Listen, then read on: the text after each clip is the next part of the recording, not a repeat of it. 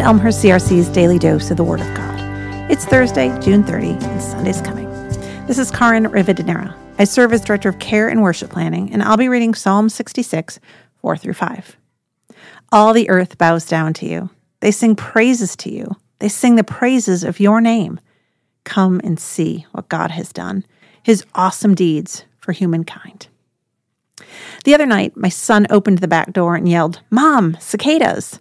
My son knows well my deep love of cicadas. In fact, in my very first book, I wrote a short theology of the 17-year cicada and what they tell us about God. I consider their songs the best sound of summer. So I jumped off my chair and headed outside. Though these early summer cicadas are fewer and quieter than they'll become, I could not contain my joy. As I've mentioned in other devotions, I feel God strongly out in nature. It's a combination of my mystical inclination and our Reformed theologies of general revelation and sphere sovereignty. That is, we Reformed folks believe God reveals God's self to everyone in and through the created world, and that God is the God of every last sphere or area of life. Therefore, it's impossible to engage with or in anything here on earth without the presence or the rule of God. And God is the God of cicadas. Though in my head, I know that their summer song is about finding a mate, in my mystical spirit, I believe otherwise, or at least I believe a both and.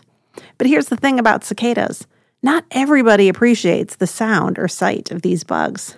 Where it is easy for me to apply these cicadas as part of the earth that sings their praise to God as they give thanks for God's good gifts, which for the cicada I imagine means being back above ground and the prospect of a mate. Plenty of us find them creepy to look at, their alien buzzing sound unsettling, especially folks who are just visiting the Midwest and wonder what on earth that sound is. But here's the thing about praising God. All the earth doesn't do it in the same way. All creation and every person bows and sings and worships God and even shows love in their own God-ordained ways.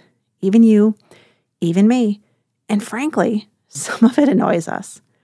But God receives it, as God receives the cicada praise, and that's such good news. So I hope that today, or in the days ahead, you're able to do a couple things. 1, notice and appreciate a different kind of praise, maybe from your neighbors, maybe from people at church, maybe from nature all around you. And 2, heed what this verse says and go and see, go and notice the good deeds, those miracles of God. These are happening all around us in this world, in your community, in our church, and in your life. I invite you to join with me, in the cicadas, and all the earth in praising our Creator.